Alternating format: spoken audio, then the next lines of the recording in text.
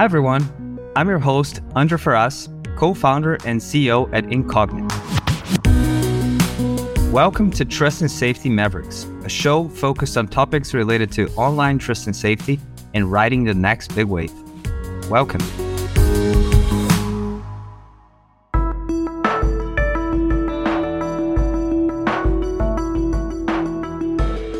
Today's episode was recorded as a webinar promoted by About Fraud.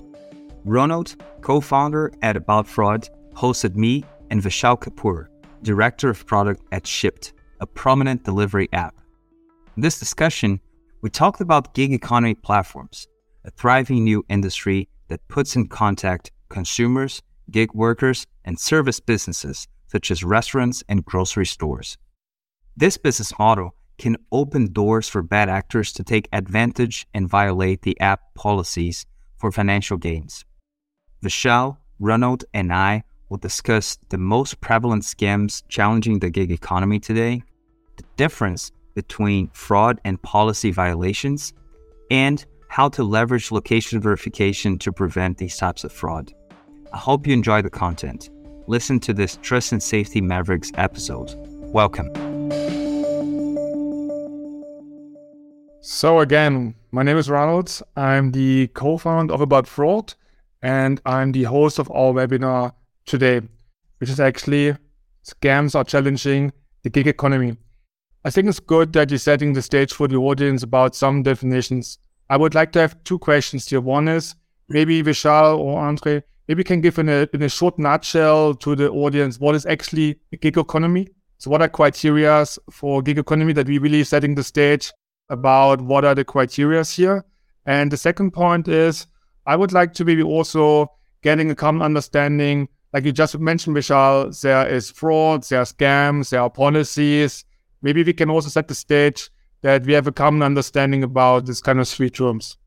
I think the quickest definition for gig economy here is basically a marketplace in which it is more, let's say, decentralized. And there are service providers on the one end. There's usually the consumer on the other, and the service provider is independent, right? They're a gig worker and they're doing this for a living or to complement their income.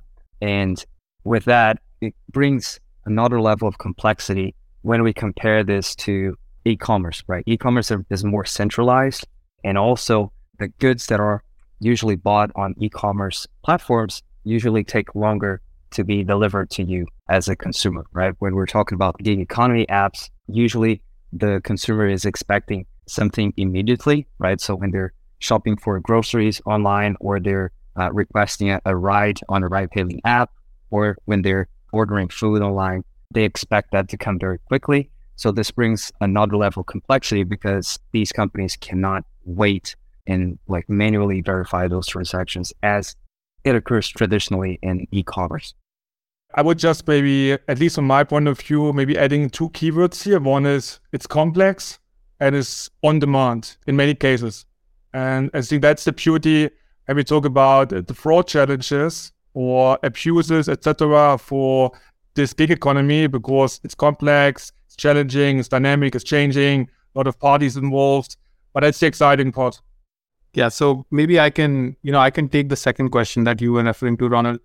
So what is exactly, a fraud versus, for example, a policy abuse? How do we define it? How do we categorize it as one problem versus the other? If you think about fraud is the way you classically, or the companies classically think about fraud is, it is your typical, it's almost, something illegal that somebody is doing. You're not supposed to do that.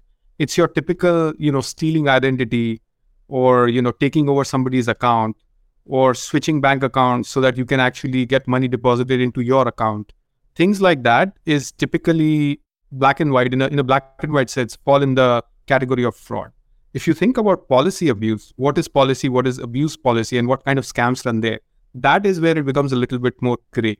So I'll give you a simple example, and this is a made up example. That's not how we work, but just as an example, suppose that you have a delivery service, let's say, for example, service like Shipt, which has a policy where they are giving the drivers or the shoppers who are making the delivery, the independent contractors, they are incentivizing them to return an undelivered order. So let's say, they try to go and deliver an order to a customer, and for some reason the address was, they could not find the address, or the customer was in an apartment complex, they couldn't access the customer. There could be many reasons.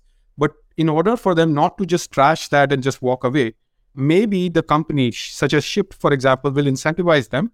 Will incentivize meaning will pay them to actually come and return that order back to store. So let's take a very simple example here. Let's say that we pay $5 or Shipt pays $5 for an undelivered order to return it back to the store. Now, there are situations, the way, companies work, many of these companies, the way they work is on a principle of unit economics, right? Which is per transaction, per unit of job, like per order, per service, per booking, for example, for Airbnb, if you think about that, what is the cost per unit of, your foundational business model or your transaction model? In this case, let's say that the way the business is working is that the unit economics for delivering an order, let's say that that particular driver is delivering, let's say 20 orders, and every order is supposed to give them $4. The unit economics is $4. Therefore, for the entire batch of orders, they make $80, which is a significant amount. So now the question about the policy is, when it comes to the last order, especially when it comes to the 19th or the 20th order, should the shopper actually try to deliver it and get $4 or just return it and get $5? This is where, there is a policy. If the policy does not really work with how the unit economics model, then it can lead to policy abuse. This is one example, a simple example where I'm using a monetary policy, for example. There are other policies, there are product policies where, where do you allow, where do you add friction? How much do you want to sort of oversee somebody? How much do you want to, regulate somebody, at the risk of using that word, in order to maintain the quality and the purity in your platform? Meaning, like, if somebody comes and says they are the ones who are doing the job, are they really the ones who are coming and doing the job, or did they switch with somebody else, for example? There are many things like that, which is non-monetary. So that could be another policy. You could have some checks and balances in place for you to do some verification in the moment, for example. There are various things in the funnel when it comes to fulfillment, many areas where you can have these different policies. And sometimes, as I said, right, it lends to policy abuse. Sometimes the people who signed up to do the job are not the people who are actually doing the job. Sometimes a monetary policy may incentivize them to, instead of finishing the job, to actually return it and make an extra dollar in the example that I gave you, and so on and so forth. So that is the distinction. A fraud is really, really very black and white, which is, you're supposed to you're doing something clearly illegal. You're taking over somebody's account, you're switching bank accounts, you're scamming somebody out of the money or something like that. Policy abuse is a little bit more, if that answers the question. Thank you for this detailed explanation. But as you probably can see, there's a bit of overlap between different topics. And that's why I'm very curious now to also get from Andre his perspective about this complexity and what's really happening behind the scene. So Andre, maybe you can provide also some information, some basic information here. What's the topic? I mean, we have now a new term, trust and safety. I think many of us are very familiar with trust and safety, but maybe also can spend maybe a few sentences about what it is and then going through all the details. Excellent. Yeah, so on this part here of this presentation, basically the idea is to share like some of these complexities when it comes to gig economy apps. And then the broader term, trust and safety, is basically, let's say, a superset of fraud, right? That encompasses also like scams and policy abuse and like content moderation and other things that occur on online platforms. So it's a broader definition, basically to state like how these platforms are ensuring that their customers can, first of all, trust the platform and be safe of being part of it. So when it comes to gig economy, more specifically, the four things that are brought here to help you understand like why this is a more complex space is, number one, it is more fast-paced, right? So like I mentioned in the beginning, when we're talking about e-commerce, we usually wait a day or two to receive your order. So the platform usually has more time to verify, for example, when a suspicious transaction occurs. You cannot do that in the gig economy space, right? So let's imagine the scenario in which someone is ordering food online, right? That transaction cannot be frozen, right? Because otherwise your food is getting cold. So that needs to happen at a much faster pace. And this creates an additional complexity when dealing with fraud and policy abuse. The second thing here is that there are more actors involved in the process, right? So usually when we're shopping online on a traditional e-commerce, you as the consumer are interacting with the e-commerce company. If it's a marketplace, the e-commerce would abstract that for you and would manage like shipping and payments and etc. So you don't even have any interaction with whomever is providing you with that product. And in many cases, the e-commerce website also have their own products that they deliver to you. So it's a one-to-one relationship, right? When it comes to gig economy, you have usually like the store or the restaurant, you have the consumer, and then you have the gig worker, right? So you have another party here involved that makes it more complex. Basically, now the combination of attacks here can happen in any way, right? So you have cases of like consumers scamming the drivers scamming the consumers, fake listings like fake restaurants, for example, or fake stores. So you have all of these type of things going on. So it's more complex.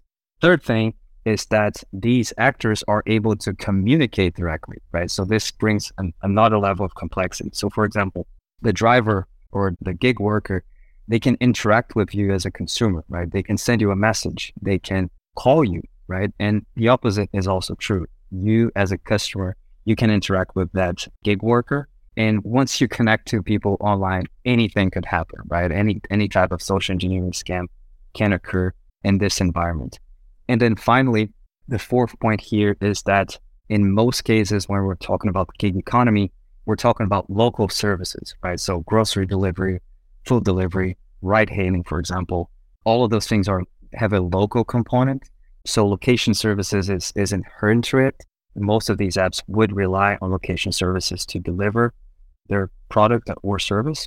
And it is quite easy for bad actors to spoof location information. Unfortunately, or fortunately, the operating systems, both Android and iOS, for example, they have built this feature for developers so they could test their application as if they were in a different place, right? So let's say I work in a global app like Facebook, for example, and I've built a feature for a specific market. Let's say I've built a specific feature for the UK, right?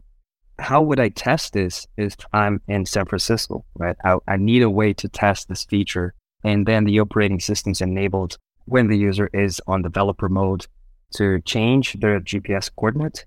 But unfortunately, this is exploited by bad actors to spoof GPS information, right? So you've got to make sure that you can rely on the location data. Otherwise, this could trigger other types of fraud and policy abuse. So these four things here make the work of fighting fraud and policy abuse in the space a lot more complex. Kudos to you, Vishal. I know how challenging your job is, but those are the points that I wanted to share. Probably you have something else to add here as well. I would love to add a couple of things that you, especially in the bucket number 2, where you said there are many actors involved, right? Customers, drivers, restaurants, or shoppers or drivers in restaurants. I will, just to make this a little more, you gave an example of location spoofing, for example, or location, manipulating essentially because you want to use it for a legitimate case. You want to emulate a user, which is actually potentially somewhere else. So that's not really abuse, but that feature can lead itself to abuse. This is a classic example of, it's a knife that you can use to cut vegetables as well as you can use it to do some harm to somebody else, right? It's always a two-edged sword, for example. So I'll give 2 other examples, hopefully to take the conversation forward. One of them, you touched upon this, is customers scamming drivers or customers scamming shoppers. And I'll give you an example of how that happens, which is very interesting. And the other thing is drivers actually scamming the marketplace, if you will. So let me give you the first one. So customers scamming shoppers. So there is a feature in Instacart, which is one of our competitors, where what they do is, so what customers can do, this feature has evolved over time. But what customers were able to do was they would add a tip as part of putting an order. And what Instacart was doing was to make the order enticing for a shopper or for a driver to pick up and go to the restaurant. They would actually show what tip is part of that order as well. Because, ultimately gig workers are coming to the platform for a parallel income. They want to make a living. So obviously you want to be upfront about all the bonuses as much as you can without confusing them too much. You want to be upfront about all the bonuses, all the tips, all the extra income that they will make on every order, right? So if somebody is generous and somebody is willing to tip 30, 40% on an order, it makes sense for the platform, because platform is just an intermediary.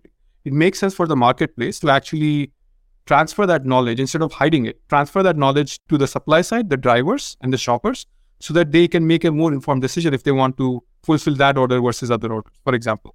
In this case, customers started doing something called tip baiting, which is they would add a high tip, and that would motivate shoppers to actually take the order. And post-delivery, there was another feature in Instacart. Post-delivery, they would allow them to, refine their tip, because tips are really, they are really based on the service that you provide somebody. And a customer was very much they were very much empowered to say, I did not like the service at the end of it, right? My food was cold, so I want to reduce my tip. This became a pattern where customers would put like hundreds of dollars of tip in order to entice the shoppers and drivers to pick up their orders versus everybody else that they were seeing, and which they would. And then, at the end of it, when the order was delivered, they would go and reduce the tip. So this is customers, let's use the word customer scamming the drivers. That can happen, which is very unusual, right? You wouldn't think of this happening like on these two sides. What Instacart did as a result of that, there was some regulatory pressure actually, because a lot of this, we have to be mindful that, especially when it comes to gig economy, a lot of this is sort of scrutinized. A lot of this is, watched very closely, because these are independent contractors. A big push in the industry and push generally in public policy space is to be fair to these people, not be exploitative, right? So pay them fairly, pay them well, especially the people who are trying to do a good job. So there was some regulatory pressure from lawmakers and things like that, due to which Instacart then implemented a new feature, a new change in their policy, which was if a customer is reducing tip post-delivery, then they have to actually provide a reason, right? Like, why are you reducing tip? And if that happens multiple times, then it's like, you are probably baiting this, right? So you're probably abusing a policy. So this, just to paint one example, that this kind of goes on both sides. These kind of things happen on both sides. That was one example that came to mind. There is another example about shoppers trying to scam the company. We can actually come back to it later, but that was one example that came to mind, just to take your idea forward.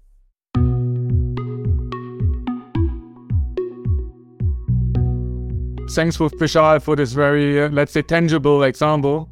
Yeah, I mean, it's complex, but also now going from the complexity into what are normally the use cases, or what are the typical cases where, we already touched on different cases, but as we can see here, it's quite a big range of fraud types or abuse types which are happening here.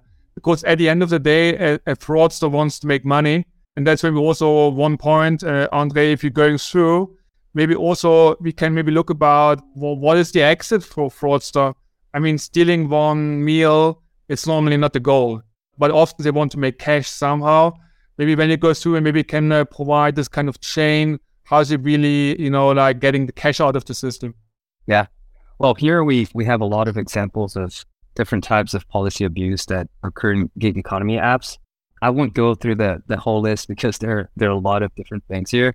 So maybe we should switch to Vishal, because he has the hands-on experience on it, to share a few of the things he's seen, like the one he just described with Instacart, which was quite interesting. Vishal, any thoughts here on the most common things you've seen?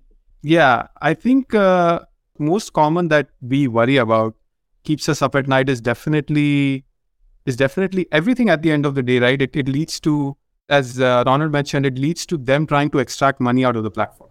So, policies, which the example that I gave before about the $4 versus $5, $5 versus $4, fiduciary policies are very likely to get abused, right at the top.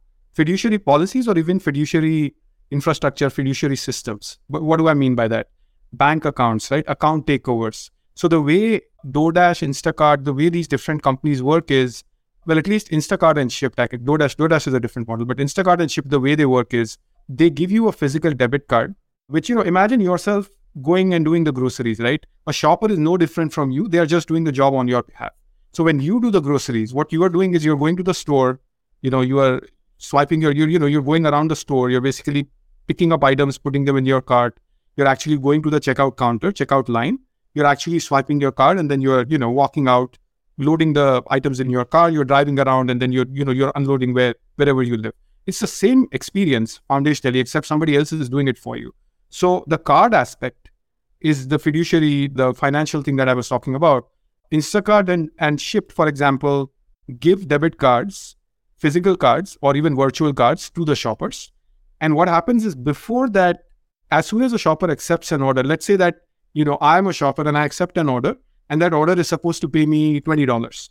After I finish and deliver that order, the card will actually so it is going to pay me $20, but the order itself is a $100 order because the customer is paying $100 to get that order delivered. So the card would be loaded with $100 because when I go to the store, I want to swipe that card, right? When I do the shopping, I want to go and swipe that card and then do the delivery and so on, right? This is not an insurance claim where I'm putting my own money and then submitting a claim back to the company. It happens in real time. Like you said, that all of this kind of happens in real time, right? So those things like card abuse, card takeovers, somebody else impersonating somebody else's identity and taking that over, etc., those things are likely to get abused the most.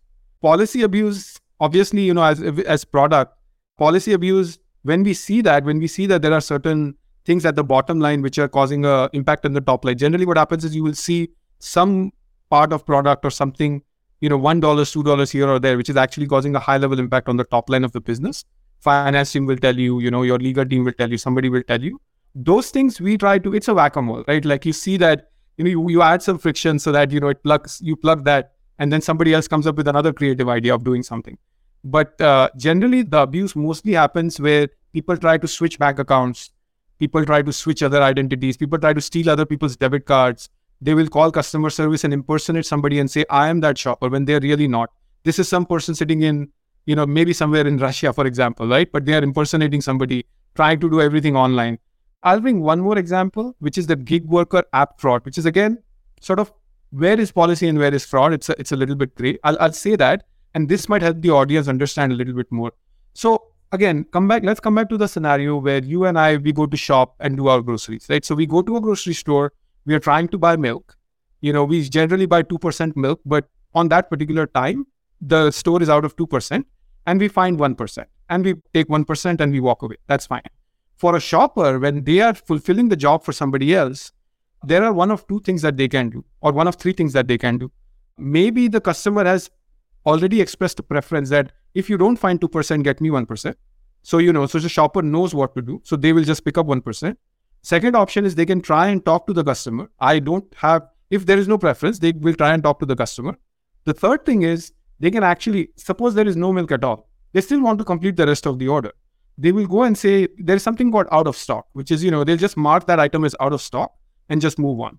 So that is a policy that is allowed. Like there are genuinely things that may not be available in the grocery store. And a lot of this actually falls into, just to take a side step, into how we build technology is anticipating the inventory levels inside a store, right? How fast they are depleting.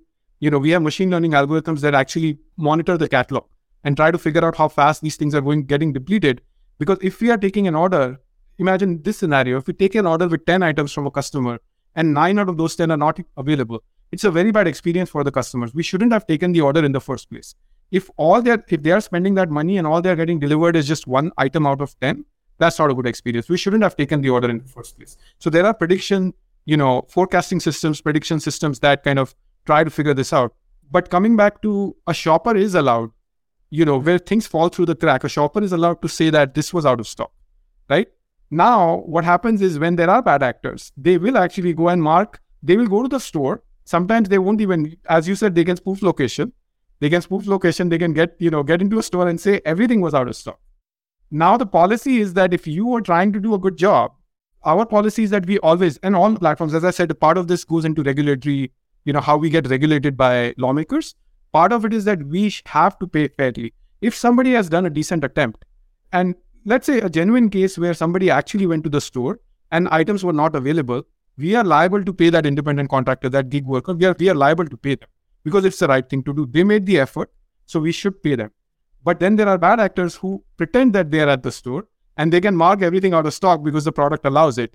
And now what? Do we pay them? Do we not pay them? So that is where, the other example which I was referring to before, Ronald, where, this gig worker fraud can happen. There are many, many, many such examples that can happen, but this is one area. And then, again, we go back to, repeat offenders. Like how many times are they actually doing it? Are they doing it over and over again?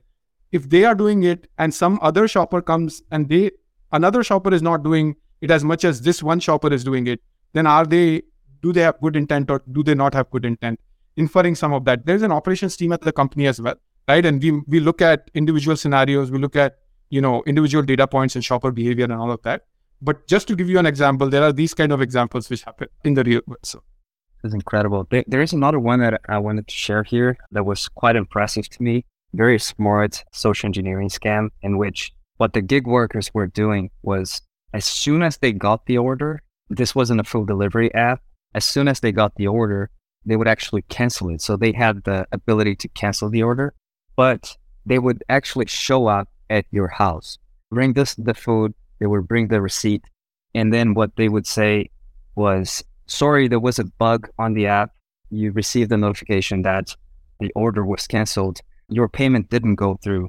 And then they would have a portable POS system right there. And they would say like, you can pay it right now. Here's everything, like everything is good. But then what was tricky here was the portable POS machine was actually tempered. So when they typed like $50, they were actually typing 5,000.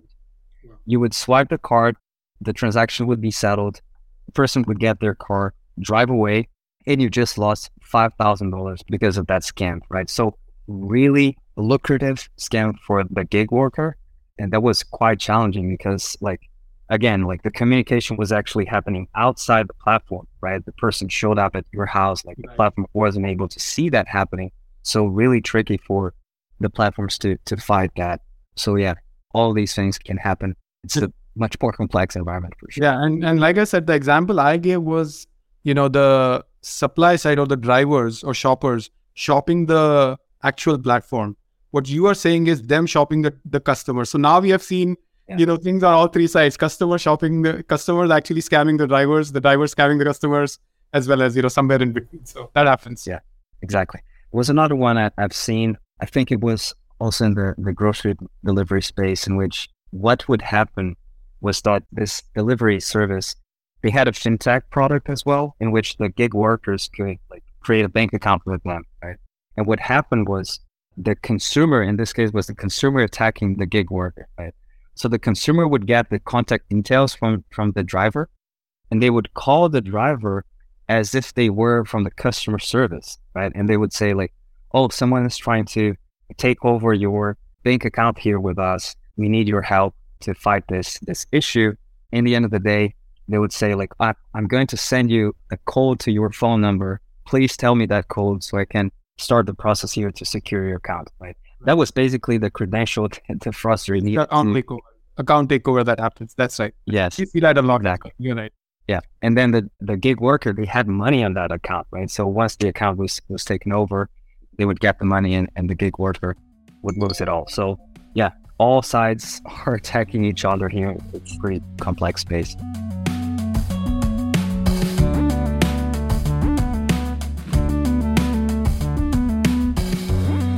But I mean, the interesting question of what the audience is, we now listening to all these exciting examples.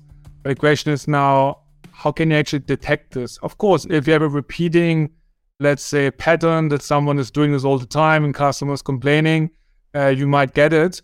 But I also assume, from my point, device fingerprints, certain transaction data, might be not so helpful anymore. So that's why location data could be an interesting angle, where you actually have a different perspective on what's really happening. Maybe Andre can really provide some perspective here from your projects or experience, how location data really makes a difference. And is it like the golden bullet, the location data, or how is the game changing with having this kind of different level of information? Yeah, cool. Well, one important thing I have to say before we get into the specific techniques to fight this type of fraud is that reaching 0% fraud is almost impossible. I won't say impossible because sometimes it can happen for a short period of time, but it can happen. So what you really need to do is to prevent fraud or policy abuse from scaling, right? You need to, as Ronald just said, identify the repeat activity. You need to identify those patterns, and you need to block those things specifically so you prevent it from scaling. a fraudster or a bad actor in general, they can hide behind multiple identities, right? It's very easy for someone to create, for example, a fake email address, or to get a burner phone number, for example, or even to create a fake document, right? This is very accessible. The fraudsters and scammers, they know how to do it, and they'll always find ways to create new identities to perpetrate this type of fraud. They also sometimes, depending on how lucrative the fraud scheme is, they also may have access to a big number of devices, right? So they can switch devices, they can even buy new phones, they even can operate as a team, and we see this quite frequently, actually. Fraudsters getting together to operate as an organization, not only an individual. So what you really need to do is to try to find a link between these identities, between these devices. And so far, given that location is so central to these type of applications, we have identified that location is a good way to find that link between these multiple identities, right? So the most basic thing you need to do here is really to have a strong device ID or a strong device fingerprint. So you make sure that, for example, a single device cannot open multiple accounts, a single device cannot access multiple accounts. By doing that, you will be able to address a significant number of the cases, but not everything. Then to prevent it from scaling, the challenge here is, okay, in case this fraudster or bad actor has access to multiple devices, how do you link them together, right? And then this is where location comes in. If we see that all of the devices, they always come back to the same location, this is probably the same person, right? So how do you do that if spoofing GPS information is so easy? First of all, you need to find ways to detect location spoofing. There are multiple ways of doing that, including, for example, identifying if that device has any GPS spoofing app installed, right? So if you search on the App Store or Google Play right now for fake GPS, for example, or GPS spoofing, you're going to find hundreds of apps that enable you to do that. So by simply analyzing if the device has one of these apps, you can understand if there is a risk of GPS spoofing from that device. So that's the first and most basic layer when it comes to location. The second thing is to identify misconfigurations or security vulnerabilities on that device, right? So there are a lot of things happening, for example, around tampering the application. So there are some apps that enable you to even change the source code or to intercept calls to the backend and manipulate those things. So like manipulating the data that is sent to the server and things like that. So you got to make sure that you are able to detect these things, detecting routing, jailbroken devices, emulators, app tampering, app cloners.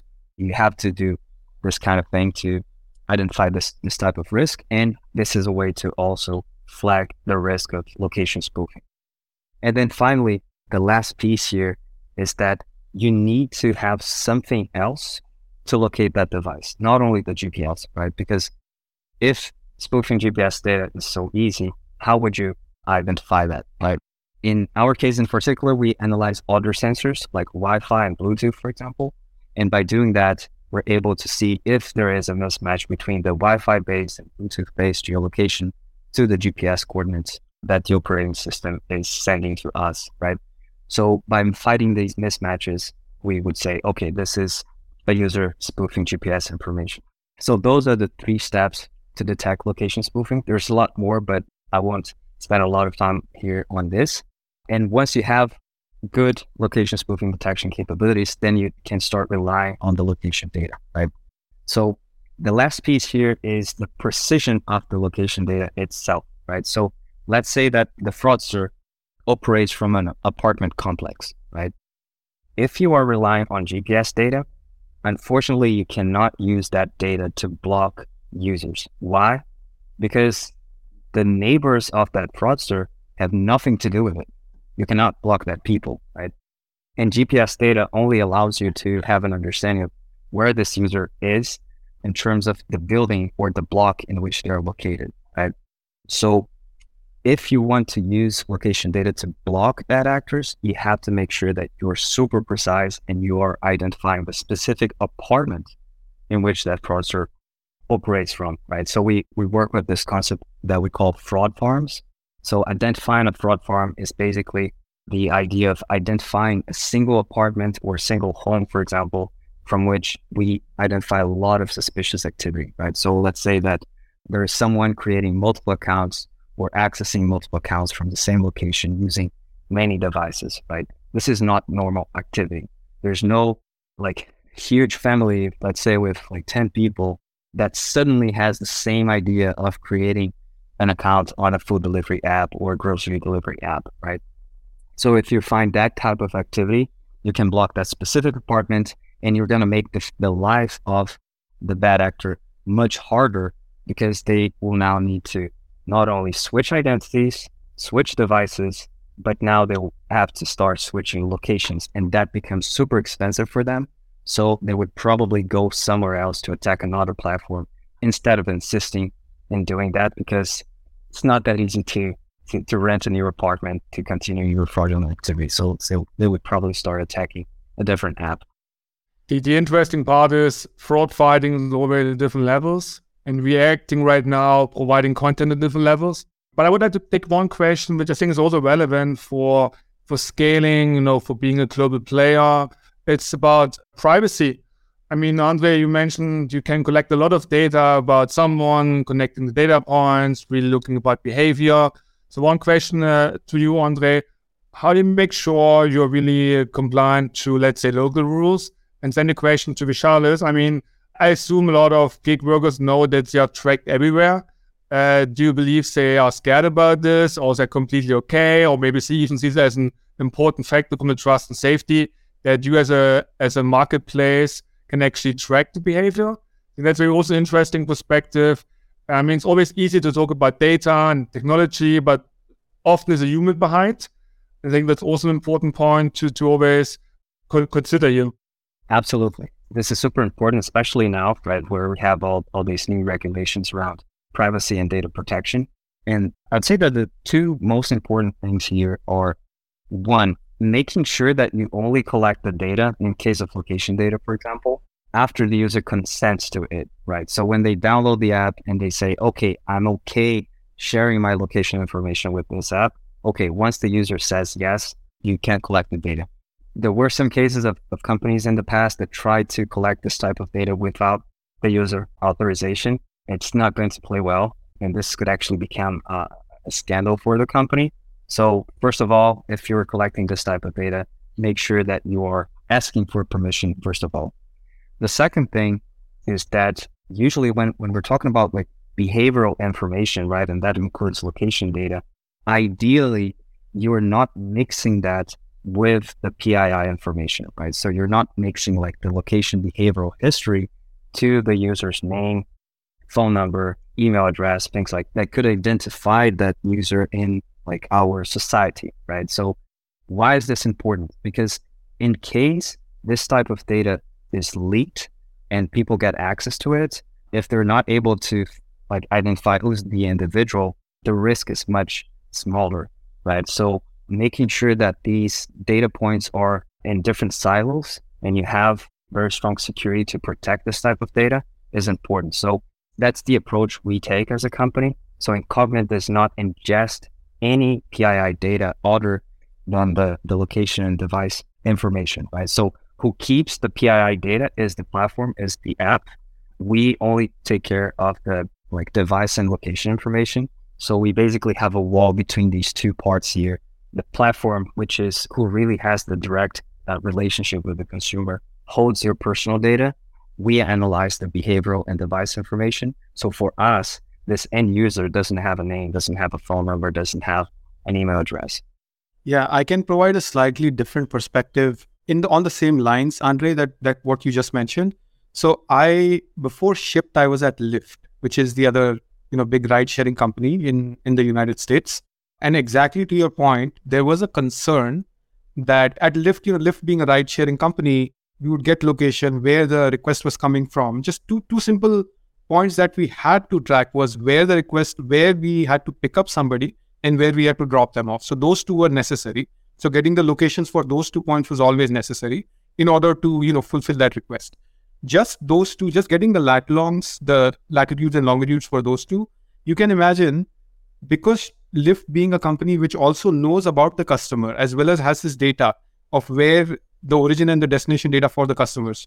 For example, there would be concerns where what if one of those lat-longs was actually, for example, an Alcoholics Anonymous, location, or what if it was a therapy institution, for example, or a therapist. This is where it crosses into, you don't want to cross over into what that person is trying to do. Location tracking can lend itself to doing that. But coming back to what you said, Ronald, I think the way large organizations who have this work around this in two ways. So one is they try to have, similar to financial data, if you think about financial data, right? Analytics, like company level analytics, forecasts, especially public companies which report to the street. There are people who have access to forecast, to information, etc., that may move the stock price. And such people are actually protected by, like there are blackout windows. So they are not allowed, I'm giving you an example, they are not allowed to trade shares, a month before and a month after the earnings, after they declare the earnings, for the reason because they have more information than the general public in order to maybe, sell shares or buy shares if they think the performance will be higher or lower. So there is a special category of people, a class of people with special rules who have access to that data. That is one thing that companies do. And the second thing is external lawmakers, right? There are policies like CCPA or GDPR, where we give full control to the users to control their data. And, this was a big thing in, I believe, in 2019, 2020, when GDPR was actually implemented, was allowing users, giving them the guarantee that if they initiate an action to remove themselves from our systems, initiate an action to delete themselves, we are legally bound to actually delete their identity, right? So those are the two ways. People who have access to that data are special. There are people that need access to that data sometimes in order to build products, make decisions, etc. And then beyond that, now there is the law. The law of the land is that if somebody wants to delete themselves, erase themselves from something, then companies are responsible and accountable to actually erase them from the systems. So those two, beyond the fact that, we do collect that data, there are certain measures in place that companies use to actually alleviate some of these concerns for the users. Absolutely. And there's something else that I wanted to complement here, which is also another layer around this, which is the operating systems themselves, right? So you have the regulators, you have the operating systems, which sometimes are even more powerful in these type of scenarios. And there are two things that they have a very strict policy, which is around device fingerprinting and location data. So when it comes to these two, you have to disclose to the operating system, to the platform, the reason why you are collecting this type of data, right? So if you're collecting this type of data to provide your service, to secure your users, to prevent fraud, this is all fine. They do have exceptions for these use cases, and they allow the apps to collect for these purposes. But for example, if you want to use this data for advertising purposes, you're probably going to be blocked, right? So Apple and Google, they would say like, you cannot use device fingerprinting and location data for this. And we're seeing the impact of this in the ad tech industry. For example, the app tracking framework that Apple has released is now blocking the ad tech vendors from using ways to uniquely identify a device, right? So for that use case, you cannot do it. But if you're using it for fraud prevention purposes, security purposes, you can do that.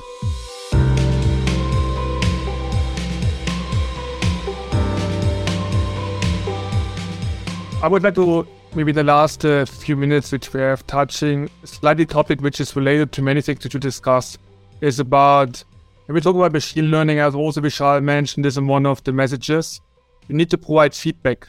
And if we have now fraud, abuse, and other type of, let's say, maybe strange behavior, would you make a difference, Vishal, to flag certain transactions or certain behaviors with different flags?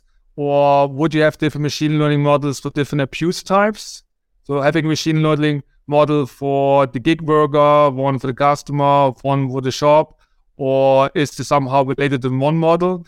And how would you actually provide feedback? I mean, we know feedback sometimes manually, someone's looking at this, and otherwise maybe it's detecting from a feedback from an external system, gives a score, and then you take the score to training machine learning models. So how are you making sure this kind of different type of fraud is really tracked in the right way to make the right conclusions for the machine learning model? Yeah. I think you're asking a question of, it's a sort of a chicken and egg question. Is do you start with humans? At what point do you actually move it to AI, like machine learning and artificial intelligence? I like to say, I think Andre kind of covered this in spirit. I don't think he said it, but I like to always call it as human/artificial intelligence or human artificial intelligence, it is always a combination of, even with the models, if you think about it, that there is a risk that the models a lot of times they need adult supervision, because they might train themselves and they might, go out of, because the world is changing. The models may not train fast enough. They may predict something weird, etc. So, for example, if a model, for example, to give a simple example, there is a form of sort of abuse prevention in Lyft and Uber. So I'll give you a very simple example. When there is a route, when you take a ride, as a safety measure, as a trust and safety, as a part of trust and safety, the car is supposed to drive on that route, which is actually specified by the maps, by Lyft and Uber. If you deviate from that, right? If you take a stop and you're stopped somewhere, pull up on the side of the road or take a side highway or something like that, that actually can trigger a red flag, because it could potentially be, depending on who the customer is, it could potentially be, a safety issue for that customer. And the companies take this very seriously, especially not so much in the US, but, we have to remember that Uber, for example, operates internationally. Countries like Brazil, India, etc., they want to be very careful about their brand image, safety, and so on and so forth. So yes, when there are millions, billions of rides happening on the platform, you cannot really have humans, monitor every ride that goes, takes a side road and, on everything that is happening. So you have to automate a lot of that. But really, the problems that we were talking about before, some of the shoppers, scamming, returning more than normal, things like that. Typically what happens is that you start with, there is a machine learning model that is trying to, run the product. Then what you do is typically you have some sort of a external system, which is an anomaly detection, some sort of anomalies, which is are these shoppers, do they have aberrant behavior? Are they behaving like normal shoppers? Do they take a lot longer? Do they take 5 hours to deliver an order versus everybody else takes 30 minutes? That could be something to flag upon, right? So there are many things like that, which are rule-based, which people develop. It's easy to develop a rule-based system and kind of look at the database and look at these timestamps, etc., which you're tracking. So it starts there. And then, somebody will generally write a script or write some sort of a simple program which will generate some alerts and notify the operations teams. And the operations teams will usually, the human intelligence, they will usually fire some warning shots. They will look at certain people. If they are actually misbehaving, they would go and do some human review. And they would say, one of the questions that came up was, what if somebody behaves well in the past and now has started misbehaving? So they will look at the history. It's not, a machine learning model might just go and block a certain shopper. But that's maybe not the right thing to do, because it is circumstantial, right? At the end of the day, we are working with humans who are imperfect, right? So other humans, operations teams, for example, might look at that, might fire some warning shots, ask them, communicate with them. Did something go wrong? Why did you take 5 hours to deliver an order, which we thought it would only take you 20 or 30 minutes to deliver?